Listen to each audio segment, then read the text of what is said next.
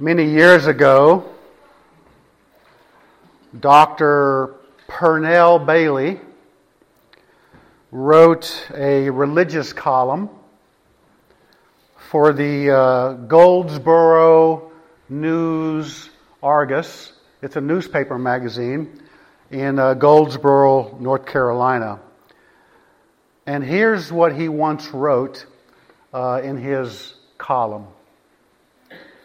He said, "I once visited an orange grove where an irrigation pump had broken down. The season was unusually dry, and some of the trees were beginning to die for lack of water. The man giving the tour then took me to his own orchard, where irrigation was used sparingly.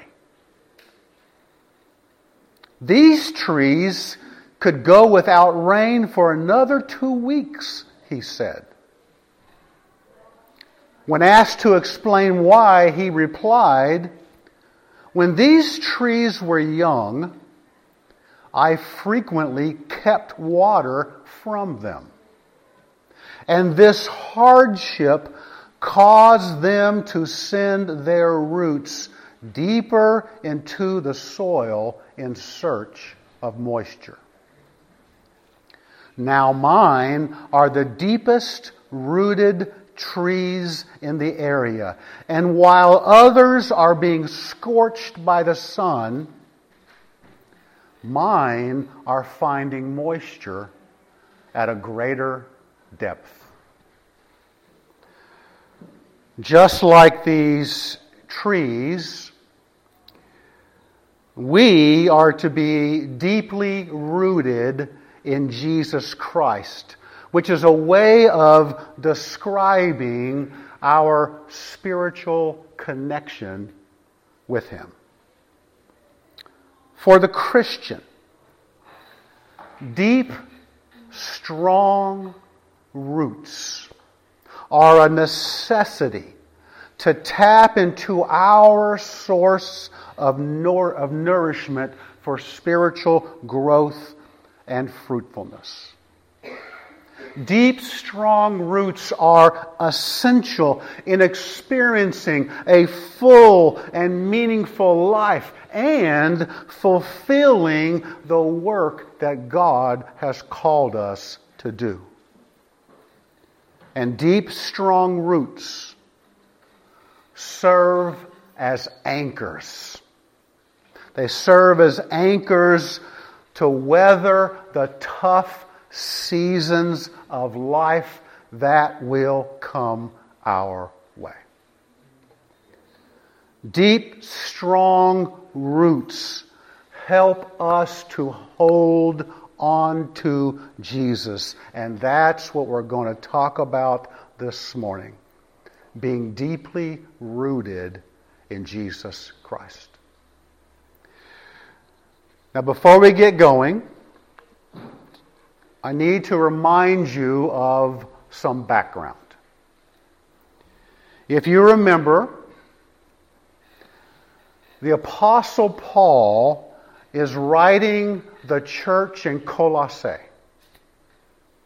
a church he did not know, a church he had never visited.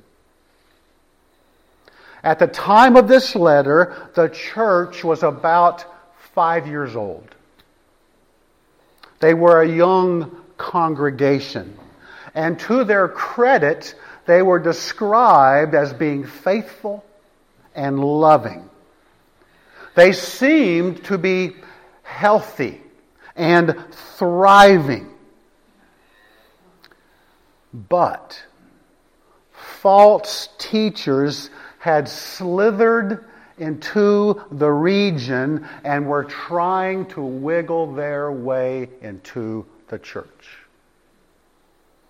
These false teachers were presenting a different Jesus and a different gospel. It was a twisted version of Christianity and Judaism and other Eastern philosophies. And there was a real concern this young church could become confused and potentially lose their way. Well, this prompted Epaphras.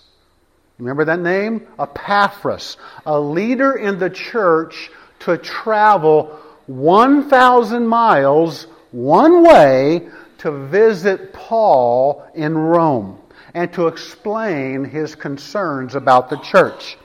And what Paul learned from Epaphras inspired this letter to the Colossians about knowing and following the true Jesus. In their confusion, not knowing what really to believe, Paul sought to center their attention on the truth about Jesus Christ. For Paul, the Christian life was all about Jesus. And if it's not about Jesus, then the church is in trouble. Now, if you recall from last week, Paul talked about how he had suffered for the sake of Christ and for the sake of others. As a humble servant, Paul shared that he was working to the point of exhaustion. He was laboring and agonizing in the ministry, but he was doing so according to the mighty power of God working in his life. This calling to share the gospel truth about Jesus was Paul's passion. And it was also his burden. And on that note, we come to Colossians chapter 2. Colossians chapter 2, beginning with verse 1, where Paul gets a little more personal. Colossians chapter 2, verse 1. And he says, "For I want you to know how great a struggle I have on your behalf and for those who are at Laodicea, and for all those who have not personally seen my face, that their hearts may be encouraged, having been knit together in love and attaining to all the wealth that comes from the full assurance of understanding, resulting in a true knowledge of God's mystery, that is, Christ Himself, in whom are hidden all the treasures of wisdom and knowledge."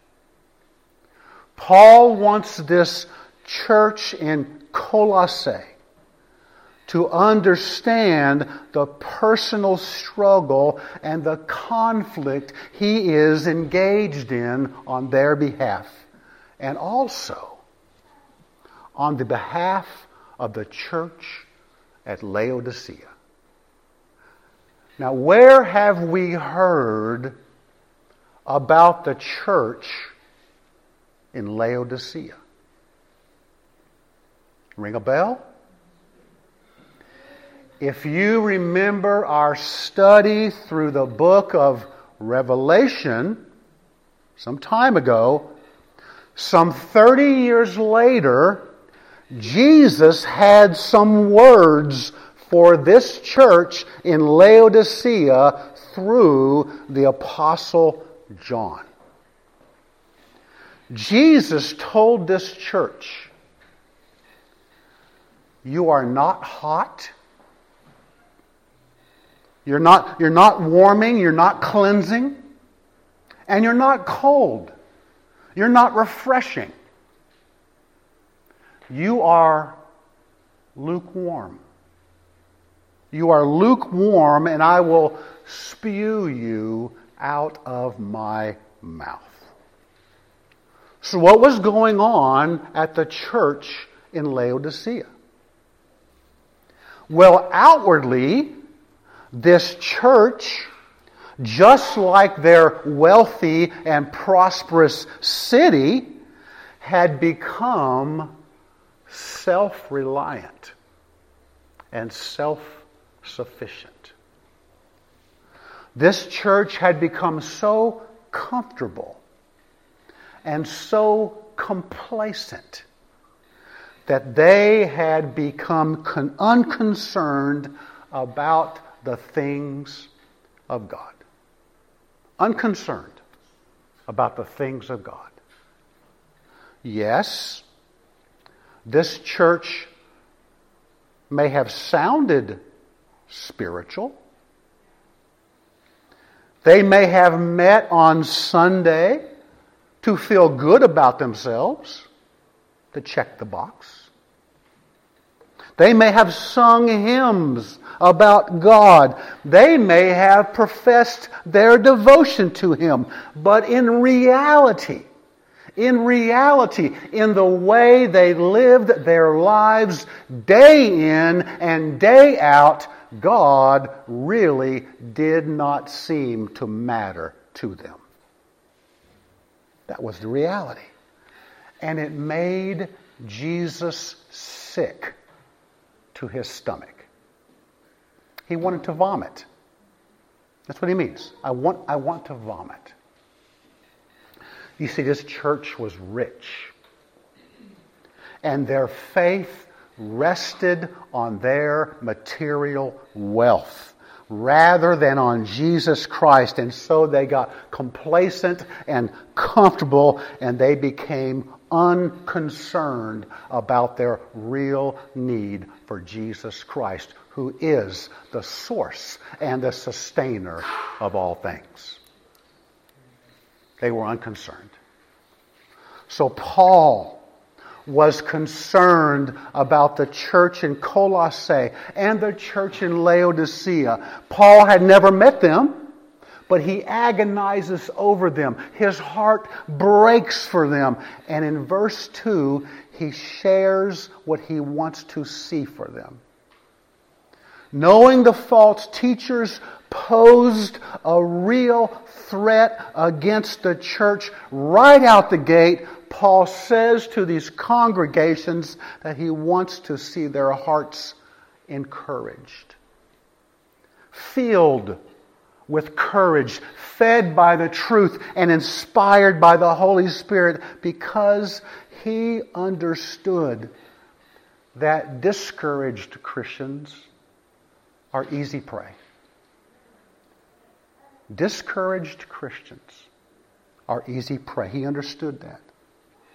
Paul also wanted to see them knit together in love, united, unified, and like-minded. And I think he says this because he knows these false teachers will attempt to splinter the congregation, creating with them a divisive us versus them mentality. We've seen it in churches. That's what they want to do. Creating a divisive us versus them mentality, which is completely contrary to the Lord's desire for His church. Jesus said, "All men will know you are my disciples if," what? "You have love for one another." Out there, we live in a world that attempts to divide us and splinter us. But in here, we should love and care for one another. Yes, we can have different opinions on a variety of topics. And yes, we can approach things in different ways. But no matter what, we must be united and like-minded, loving and caring for one another. Non-negotiable. The third thing Paul was concerned about was their full assurance of understanding. Not only that they be encouraged in the truth and loving towards one another, but their assurance This is so important. Their assurance comes by seeing God at work when we are doing these things. It's when we live these things out in our lives that we gain confidence and come to fully understand and experience God's mystery, namely, Jesus Christ actually living in us and through us. That's the mystery. That's where the assurance comes from. Living it out and letting God work. Creating within us a settled conviction. A settled conviction about Jesus. When you have a settled conviction as to who Jesus really is, speaking of His nature and His character, His goodness, His faithfulness, His righteousness and holiness, then you can take Him at His word. You can trust that He will care for you. You can accept that everything will be all right, even though His purposes and His plans may be difficult and may be different from your purposes and plans. And you can rest in His promises because you know that your life is truly in His hands. So everything we need, all the treasures of wisdom and knowledge, we are told, are found in Him.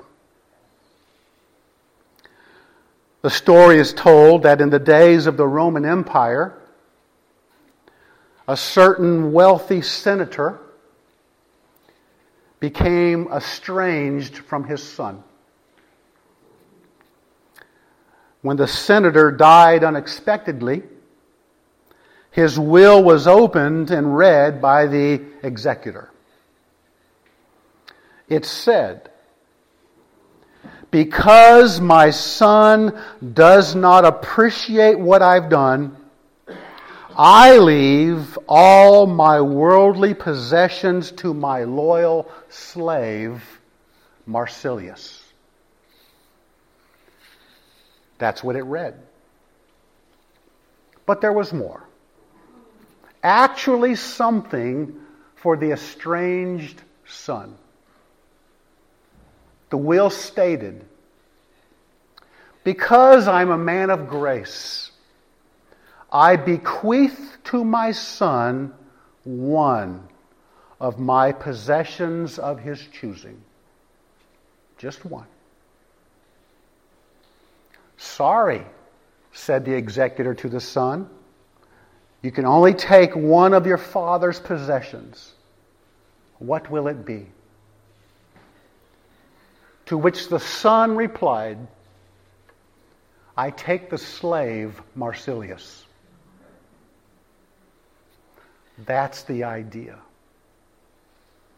When you have a settled conviction as to who Jesus is, you come to realize that He is all you need. And the false claims by these teachers who suggest that Jesus is not enough seems really ridiculous.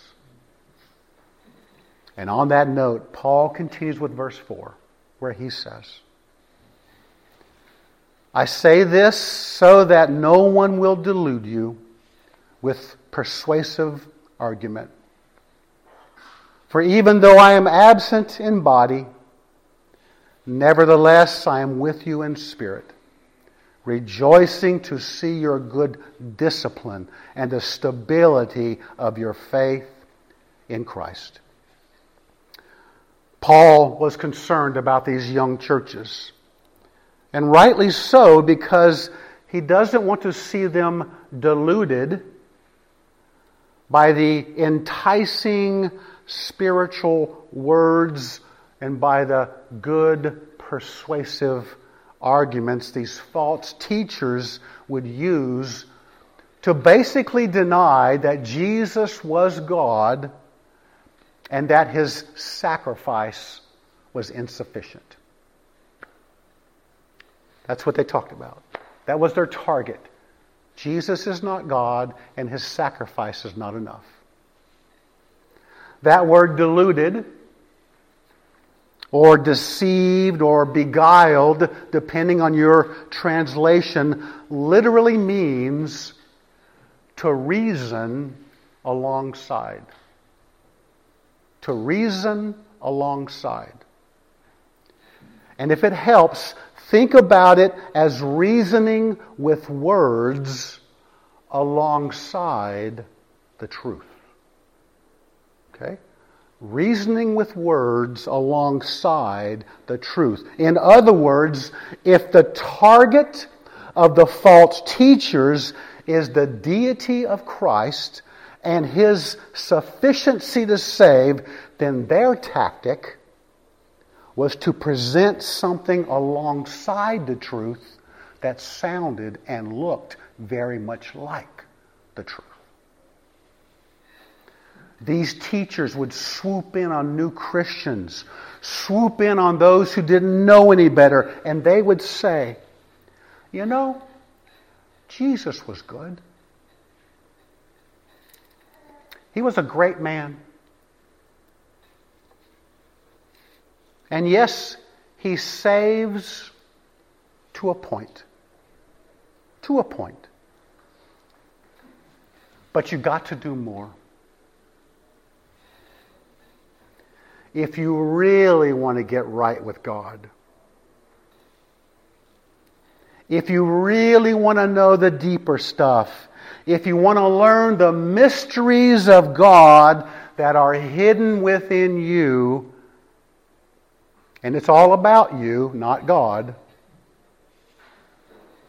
then you need what we have to offer. It sounded good. It seemed like the truth. They spoke like church people.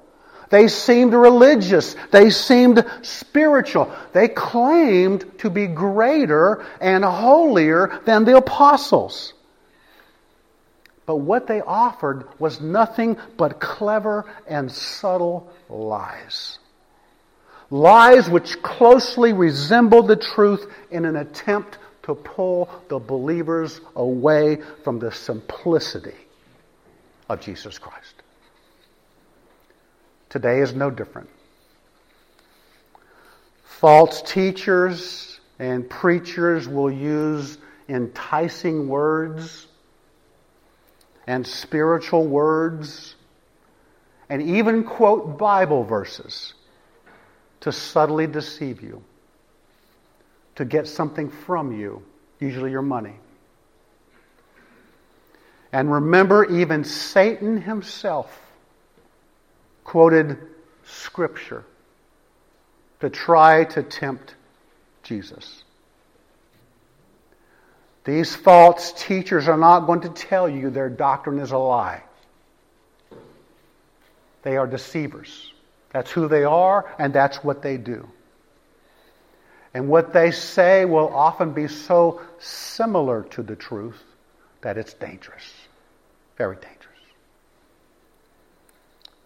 So how are believers to defend themselves against these deceivers? Well, Paul says he knows they're hanging in there. He's supporting them in spirit because he's in confinement in Rome. And then he says, I rejoice because of your good discipline and stability.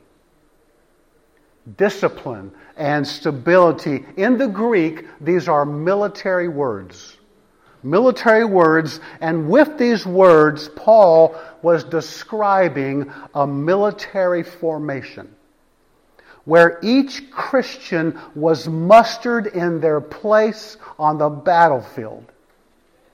Paul had confidence because they were standing together as a church, dug in and disciplined in the truth, lovingly like-minded, ready for battle in their minds and in their hearts. And it was together in their ranks that they would put up a solid front and stand against their attack.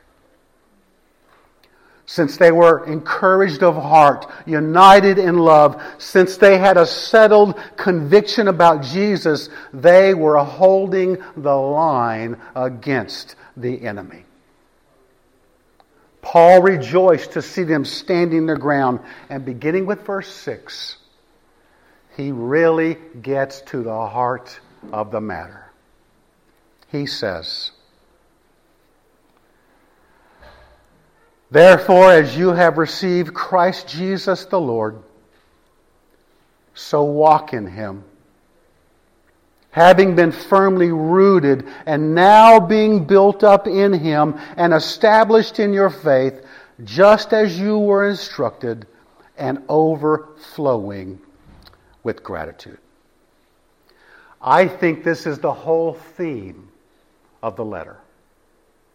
The whole theme of the entire letter, and a guiding principle for Christian living. Just as we have received Christ, we are to continue to walk in Him the same way.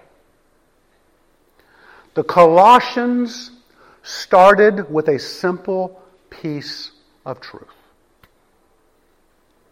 By faith, they received the gospel summarized by a simple saying: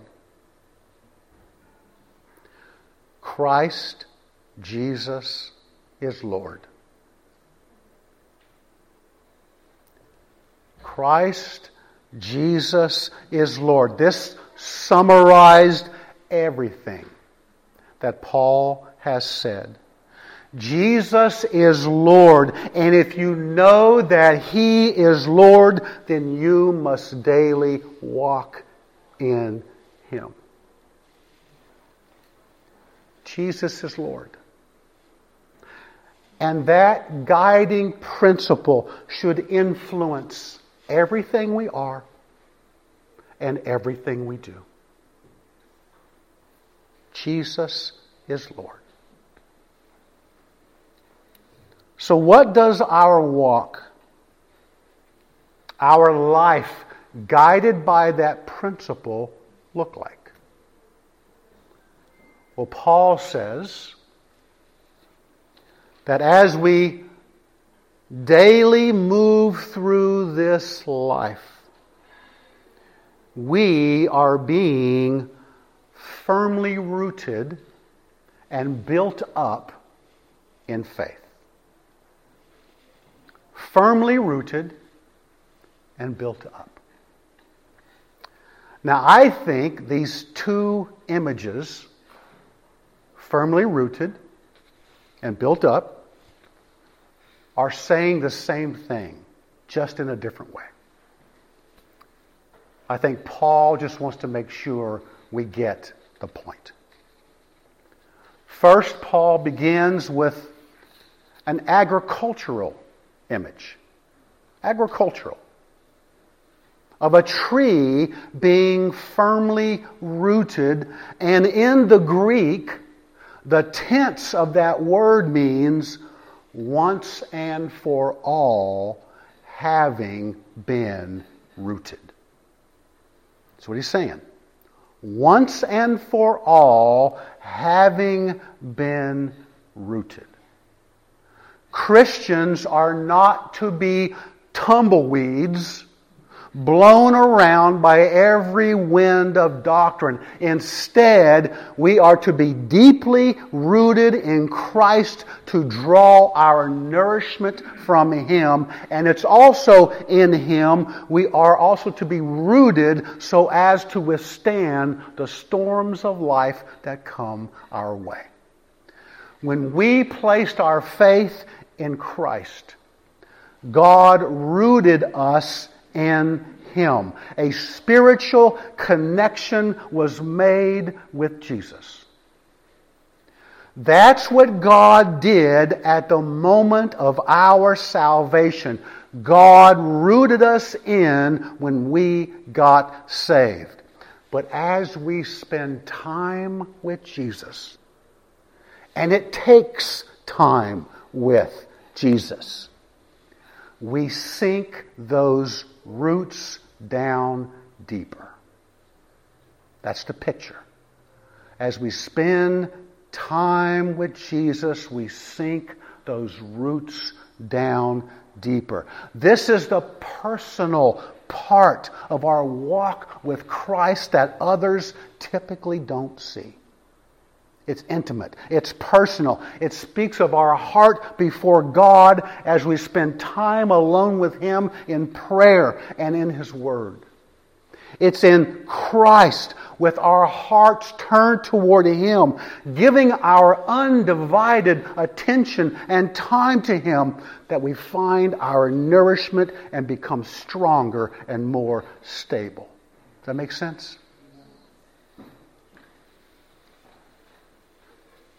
Are you deeply rooted in Christ? How do you know? Well, I said roots hold you down in the storm, right? Roots hold you down in the storm. Wait for the next storm to hit your life.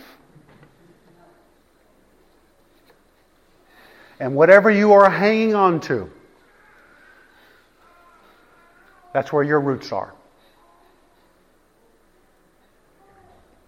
Whatever you're hanging on to, that's where your roots are. Secondly, to drive the same point home, Paul uses a structural image.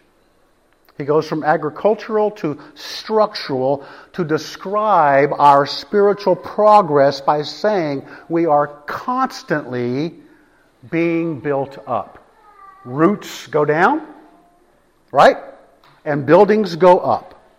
As we walk in Christ, as we move about this life with Him, as we experience His work in us and through us, we find ourselves under construction, becoming stronger and more stable. Or, as Paul says, we are being established in the faith. Both the tree and the construction must be established on unshakable ground. That being Christ, who is our solid rock on which we stand by faith. Jesus is the object of our faith. And while this world around us seems to be falling apart, He is the firm foundation on which we are established. Now, lastly, Paul mentions that we should be overflowing with gratitude. Now listen. If you are walking in Christ, deeply rooted in Him, under continuous construction by Him, if you are understanding what He has done for you, if you are appreciating the simplicity of Christ and His gospel, if you are grateful and thankful, then it is evident that you are growing as a Christian, and you will be hard to deceive. This is how Paul describes walking in Christ. If our spiritual roots are deep in Christ, we will not want any other soil. If Christ is our sure foundation on which we stand, we have no need to move. If we are studying and growing in the Word, we will not be easily enticed and deceived by false doctrine. And if our hearts are overflowing with gratitude and thanksgiving, we will not even consider turning from the fullness we have in Christ. A grounded, growing, grateful believer will not be easily led astray. As Paul said, just as you have received Jesus as Lord, continue to live your lives in Him, rooted and built up, start with Jesus and walk with Jesus, grow deep and grow up. So as I come to a close, I want to say this. No matter where you are in your spiritual growth, you need to keep your spiritual roots healthy, deep, and strong. But how do you do that? Well, let me suggest a couple of things that might apply to Paul's teaching. First, every day, commit yourself to a personal time with Jesus. Every day. Time in prayer and time in His Word. Every day. Maybe it's just for a few minutes. I get it. I totally get it. But be persistent until you become consistent. I know most folks like stories. We can read stories. I would suggest maybe start with the story of Joseph, beginning with Genesis chapter 37. It's a great Bible story. Read that story. And as you're reading it, ask God, show me something about yourself. And show me something about me. Spend some time with Him. Second, once a week, and this is important, encourage another believer. Once a week, encourage another believer. Just as Paul went out of his way to encourage other believers, you and I should do the same. You'll find out that this love and concern for others will not only strengthen others, but it will also strengthen you as well. Third, once a day. And I know this is going to be hard. Think of something you are grateful for and thank God for it. Think of something you are grateful for once a day and thank God for it. Thank God for what He provides. Thank God for the people He has placed in your life. Thank Him for the deliverance of various temptations or for perseverance in your trials. Thank Him for salvation in Jesus Christ and the hope of eternal life. Thank Him for the big things. Thank Him for the little things. Don't let a day go by without expressing your gratitude and thanks to God. Once a day, do that. And then lastly,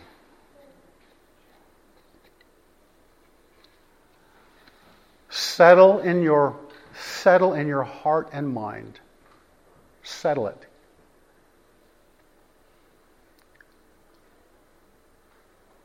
Settle in your heart and mind who Jesus is. Who is He? There needs to be a settled conviction as to who Jesus is. And then step by step, just one foot in front of the other, follow Him. Let us pray.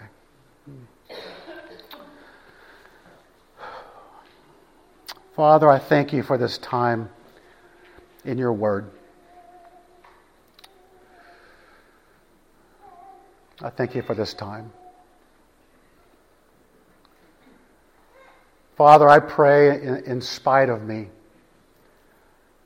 that You would use it to bless others.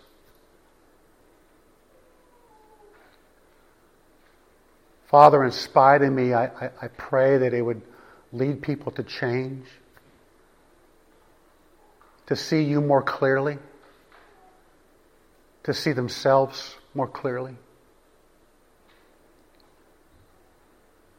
Father, I pray that you would bring us to that point, just as Paul said,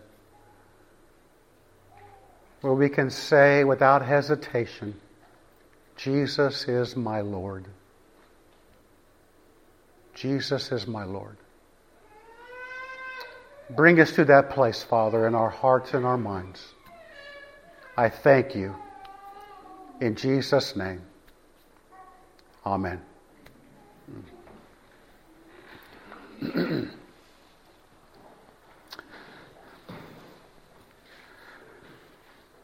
I want to continue that train of thought for just a moment.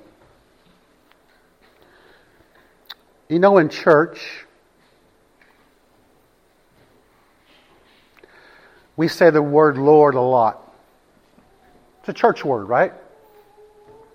We say it in here a lot.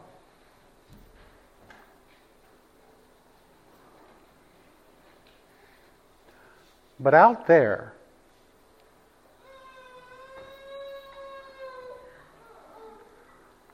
Lord, the word Lord is typically not a word we hear in vocabulary. We hear it in here, but not out there.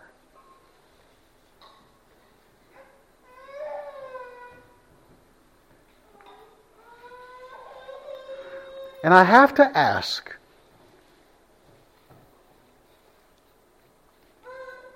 what does Lord mean to you? What does that word mean to you? When you say Jesus is my Lord, what does that really mean?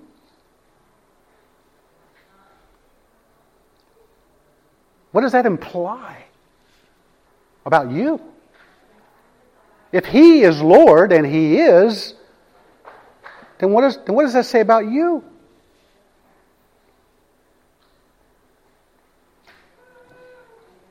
Is He really your Lord? That was the problem with those folks in Laodicea. They would come to church. They would do the Christian stuff. They would use the Christian lingo. They would use the right church words. They would sing the hymns, right? They would do all that. But out there, day in and day out, they lived their lives as if God did not matter.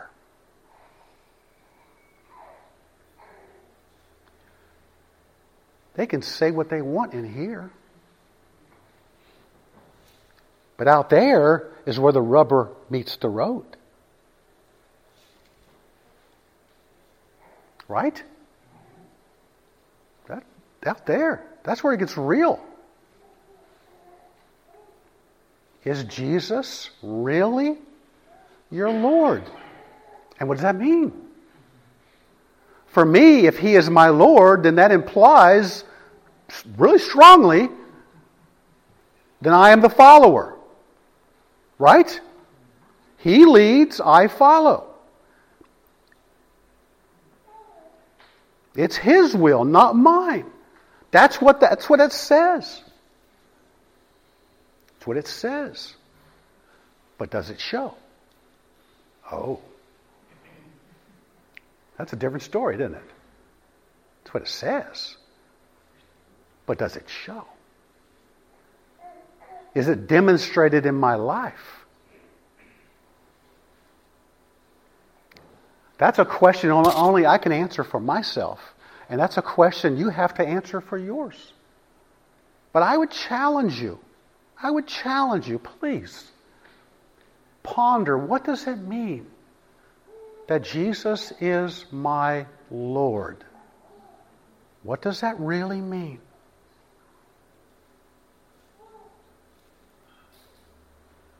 Day by day, step by step, in every situation, every circumstance, He is the Lord. What does that mean? Something to think about. Anyway, thank you for being here this morning. I surely do appreciate it. I told Tricia this morning, I got up and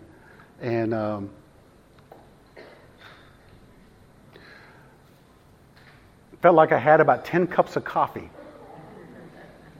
Don't know why. And Tricia was experiencing the same thing. And I don't know why either. It made us nervous. So little unshakable right now. Anyway, I'm so glad you are here this morning. Maybe you're here and if you're honest, you would say, you know what? Honestly, I say it. Well, my life doesn't show it, that Jesus is my Lord. If that's you, I would love to be able to talk with you and pray with you. There are some groups out there who preach and teach that Jesus can be your Savior, but not your Lord.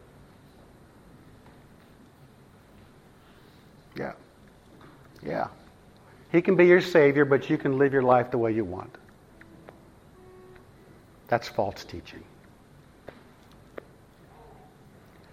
If you can honestly say Jesus is not your Lord, then I'm going to tell you, you're probably not saved. It's a package deal. I would love to talk with you about that. Maybe you're looking for a church home. We'd love to have you. Or maybe there's something else. You just need prayer. You want somebody to pray with you. I'd love to pray with you. However the Lord leads you, I just pray you respond to Him in obedience. That's all I ask. He is the Lord. Larry? Stand, please. Oh, Lord.